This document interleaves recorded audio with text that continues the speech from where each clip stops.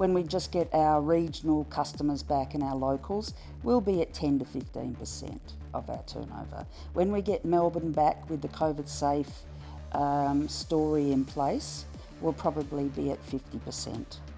So it's imperative the government looks after us, because we can't run our business at 50%. It's not viable for us. On Dirty Linen for these few days, we are travelling around regional Victoria, which has been allowed to partially reopen. I cannot help but feel pretty excited about this development. It's a slow step, but it feels like a big step, and everybody in Melbourne is watching with interest. We are willing the regions to do well so that we can reopen as well.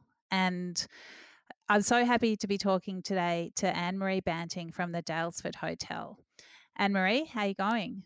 Oh, Danny, look, it's been a really tough road to get here, but yes, light at the end of the tunnel. So we're feeling pretty confident right now. We won't be opening straight away because it doesn't fit for our business. Tell me why. The Daylesford Hotel is a big old Federation two-storey hotel, the Grand Dame on the corner, and to open for 10 people in the main bar and 10 people in the dining room doesn't work for us financially. And when they say outside dining, right now it's probably 14 degrees outside and cloudy.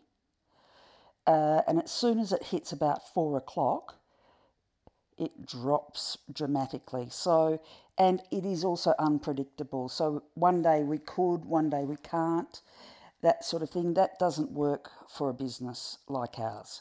So we're going to wait till we can have 20 in the main bar and 20 in the dining room, and then we can turn over those covers, as we did in the first release after lockdown, and we had a maximum of 95 covers, and that gets us sort of halfway there. Normally on a Saturday night at the Daylesford, we'll do 180 to 200 mains. So, and it's a big girl to heat, you know, all those little costs don't add up to have 10 in each room. Sure. And as the weather warms up, as we head more into summer, do you feel like outdoor dining will become more of a viable proposition? Well, right now, Rosie and I are working on renovating our beer garden. We have a beer garden now that covert sits about 40, but we also have a back car park that's on a bit of a slope. So we're looking to do some earth movement and create a second beer garden that would probably seat 70 covert safe. So that will increase our beer garden to about 120 covers. We also have a veranda, and with the covert safe sitting plan up there, we've got 40 outside, and then out on the front concourse in front of the hotel, we can covert safely sit about 20. So on a beautiful sunny day, terrific. But we don't really count those days until really late November, December, and it's still variable. And again at night time, the temperature drops dramatically. So I guess those big outdoor areas at night time won't come into play till January, February, March. And there's been some glorious evenings in that time of the year. So then we'll be humming. Yeah. It's as I hear you rattle off these numbers, I can also sense a lot of conversations that have led to you being able to just list them off in the way that you have. Like there's obviously so many calculations, so much planning, so many looking at variables. Can you talk about so you run the pub with your partner Rosie. Can you talk about what she brings to the business, what you bring, and just talk about how you both talked your way through this situation? Yeah, definitely, Danny. Rosie Hebel is my business partner. Rosie's also my life partner. Rosie came into the business when my other business partner, Graham Bamford, retired. Rosie took up his share, so we're 50% owners each of the Daylesford Hotel. Rosie is a Sydney girl, and she worked for Solotel Group, which is one of the two largest pub groups in Sydney, and Rosie worked for them for 29 and a half years and left as operations manager. So Rosie brings a wealth of knowledge to our hotel. Myself, my background's a sommelier. I've had 4 businesses. My last business was in Perth, and it was Must Wine Bar. I was a partner in that. And I came up to this region in 2009, I think, and worked for Alla Wolf Tasker at the Lake House for 4 years. And then Graham and I bought the leasehold. So we don't own the whole hotel ground and fixtures and fittings. We own the business. So Rosie and I have to look at the figures from last year to map out what happens in this year. But now on that, we've got the COVID safe and COVID restrictions to then apply. So tracking our business, when we first went into lockdown on 23rd March, the business stopped. We went into hibernation. When JobKeeper came on board, we did really fantastic hamburgers through our drive-through bottle store plus the bottle store. But to be honest, that turned over $5,000 in the 4 days that we had it open.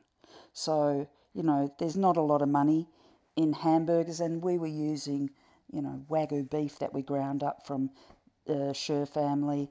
We were making our own bread rolls because we've got a wonderful baker in our hotel, Chef Jen.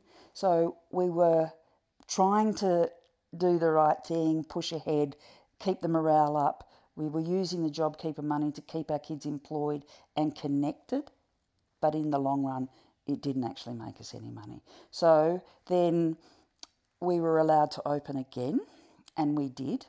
And first of all, we were tracking at about 40% to 45% when we had Melbourne. Then Melbourne was locked down, and we lost the Melbourne trade, and we dropped back to maybe 10% of our normal turnover. We only are a village of about 4,000 people, and there's 4 hotels in our Daylesford and Hepburn region, and there's plenty of other little wine bar with Wine Speak who are doing terrific things, and lots of restaurants where you can pop in and have a plate and a glass of wine. So there's plenty of competition for those 4,000 people to spend their money in. So that became very hard. And then we went into the second lockdown. And with that, we've closed the old girl completely, put her into hibernation, turned everything off except a main cool room, because the old girl leaks money in terms of electricity and overheads. We're currently just about to go to mediation with our landlords because they are still trying to get rent. They did give us and graciously gave us 2 months, but then they expect us to pay 70% of our rent, and our rent is very high. And we can't pay that when it's shut, but cash flow ceases. So that's where we are right now. But right now we have some light coming. It's we spoke to Sonia Anthony from Bendigo, from Masons of Bendigo, yesterday on the podcast, and Bendigo is a very different town to Daylesford. I think some people in Melbourne might think, they're both towns a couple of hours away or an hour and a half, whatever it is. But they're very different in the way that they operate as businesses and the way that those businesses are supported and funded. So Bendigo is a larger place, and it's able the locals are able to support the businesses that are there. Of course, they love tourists as well, but Daylesford is quite different, isn't it? It really does rely on those day trippers and weekenders from Melbourne to keep the businesses running. Definitely, Danny. We're a hospitality town. We're a tourist town. We've been the spa capital of Australia. With Alla, with the beautiful two-hatted lake house. Everybody comes to our region because it's an hour and a half, hour and 15 minutes for me, quickly, from Melbourne, so it's easily accessed from the airport as well by an hour and 15 minutes. So tourism drives this town. It's the biggest employer of this town. So we, as businesses, rely on it. It's not like Ballarat and Bendigo that have larger populations and they have suburbs. We are just a tiny little 4,000 pax town. Yeah, it's a great town. And last time I was there, I actually stayed at the Dalesford Hotel, but I didn't see you. You were it. I'm sorry too. I only just stayed there. So I used it as accommodation because you've got those rooms upstairs, giving onto the big veranda. Yeah, it's just Yeah, it's a it's good a view up good there. view and it's a good town and it's a good old girl, that pub. And it's exciting to think about her coming back to life. Yes, and we're giving her a bit of spit and polish and making her sing again. The old dame, when we took over in 2013, it was her 100-year anniversary. So we gave her a facelift and a party. And we've been loving being the custodians of her because she's got great bones and a great energy. And I'm also talking about our staff. I'm also very grateful and very lucky we have excellent staff who, look, years ago, Margot Grace in Western Australia, I worked for a gorgeous lady and she taught me hospitality. And hospitality is like welcoming somebody into your home. And the first thing is you greet them, you make them comfortable, and you offer them everything you've got to offer, and then you thank them for coming. And I've held that and hopefully instilled it into I call them my kids, I'm allowed to now. I'm 57. Yeah, so Dalesford Hotel, it should be full of hospitality because that's what we're about. I mean, when you have that ethos, it must be so strange to not be able to give that, to not be able to offer that to people and to walk through your pub and she's closed. Like, tell me what that feels like. Well, it freaks me out going down there at the moment, and I get anxiety around it, definitely. Um, but we still have to pay bills. We still have to communicate. We still have to, think of our business every day. So we're definitely still connected. But like I keep saying about this light at the end of the tunnel, doing the things, getting ready to open. Talking with chef and doing the beer garden upgrade. And today we polished the veranda floor upstairs. Doing those things is positive, and that's what we've got to find right now. Finding all the positives and looking forward to our future. Yeah. What do you imagine will be the future? I mean, are you really waiting for Melbourne to be able to come up again? And when Melbourne is able to come up again, how, yeah, what does it look like? How do you anticipate your business springing back? Gee, if you'd asked me a month ago, I would have burst into tears, Danny, because I couldn't have Oh, Aunt answered Marie. answered that very clearly. And I saw Ella 2 weeks ago. We had a chat in her office, and she said, "What is it going to look like?" And still, I couldn't say. But I guess I can say now that when we just get our regional customers back and our locals, we'll be at 10 to 15% of our turnover. When we get Melbourne back with the COVID safe story in place, we'll probably be at 50%.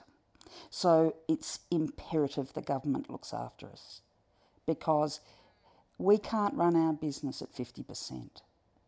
It's not viable for us. What support are you looking for from the government? And what support, you've mentioned JobKeeper. Have you had other grants come through? Is that how you're doing the beer garden? That's absolutely correct. We've had a couple of small parcels of money, first lockdown, second lockdown, and now we're looking at the grant for upgrading outside areas, and we're going to use that to do our beer garden.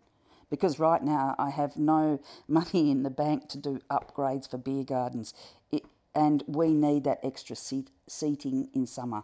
So that's definitely going to help us. So I thank the government for that. But they've got to continually look at how we were all travelling, both, our Melbourne cousins and the rest of our regions, because we're on a precipice.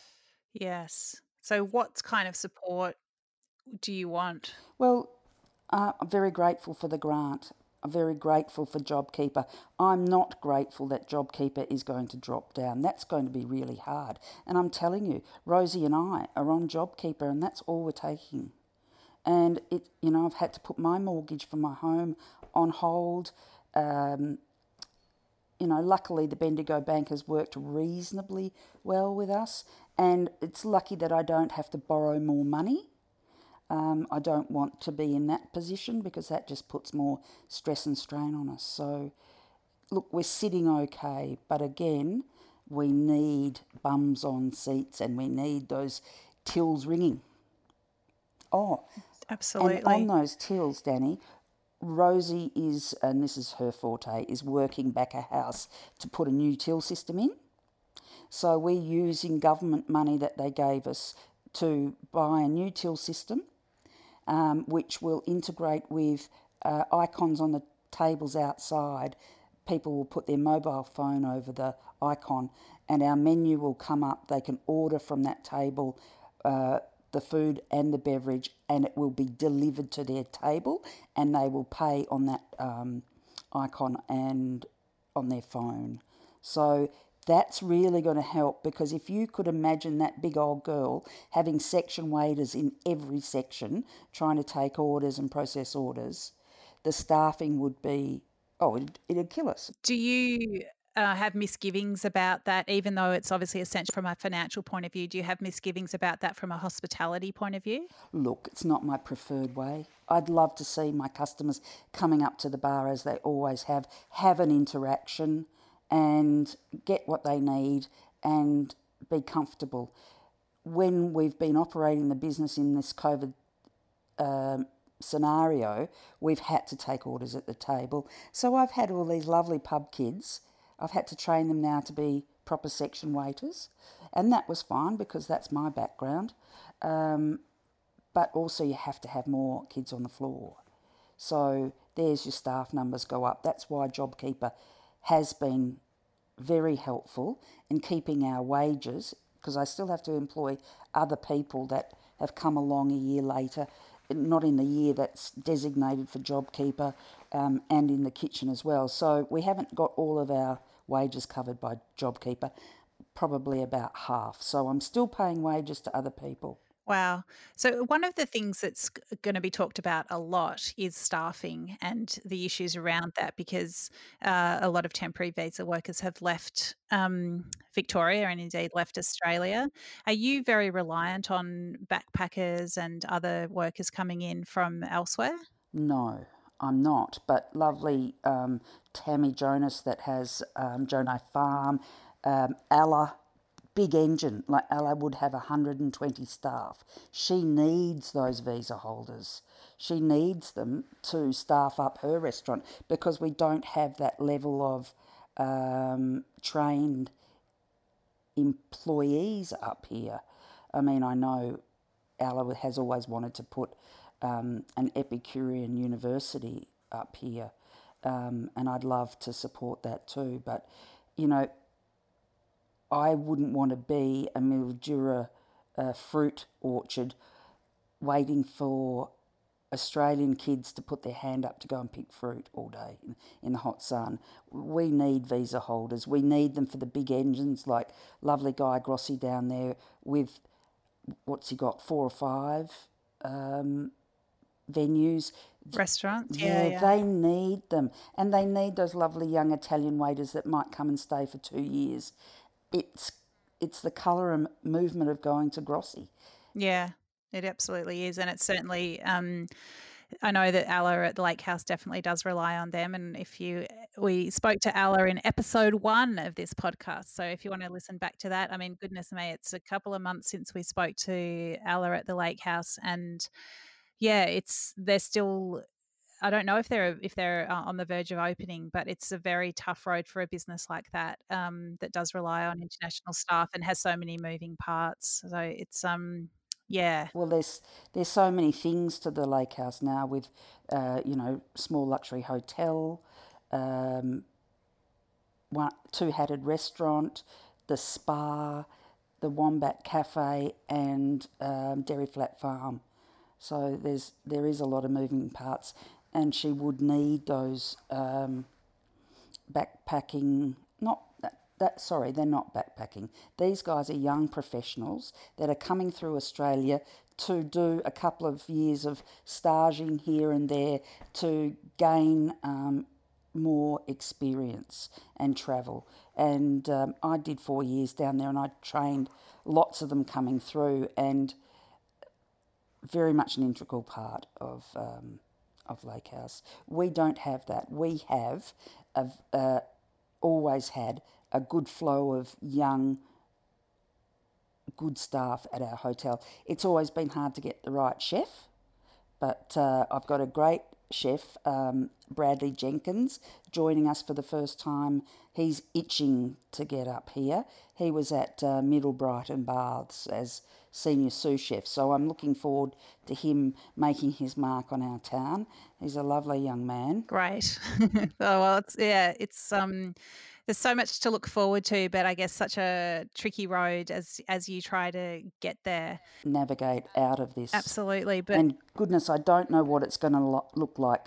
So the 4 metre rule, Danny, that's the one that's killing us. That's halving our business. So when we can get released from that 4 metre rule is when we can get back into really proper turnover and profit. And I don't know when that's going to happen. I don't know when that's going to happen either. I mean, it's released outdoors. So outdoors is the density is 2 meters per person, and then indoors still 4 meters. So I suppose where it can be relaxed, it is being relaxed, but it's certainly not making it easy for business. But on the other hand, having a pandemic running rampant through the community doesn't make things easy for business either. So it is certainly a tricky balance to strike. And I do stand with Dan. I think that we've done the right thing, and we're doing the right thing, and it's the right path for Australia. And we should be very proud at the numbers and how that they're dropping, and everybody doing the right thing. So it is a worldwide pandemic. We've got to realise that we've got to do our part, but the government has to be able to shine a light on how we get out of there and how we keep our businesses. Well, I certainly wish you and Rosie all the very best, Anne-Marie, as you navigate your way through these new stages, these new regulations, and we'll be wishing for many beautiful, still sunny days with a full as it can be beer garden and veranda and footpath, and just looking forward to those numbers increasing indoors as well. And I have to say that your Hospo Voice that you've been doing for us has been so good, so encouraging, such a great platform to share. All of our, Hospo mates have been on there having a whinge or having a cry or supporting each other. It's been marvellous. So we'll stand together and have a nice glass of Pinot Blanc at the Daylesford Hotel with you in the sunny days ahead.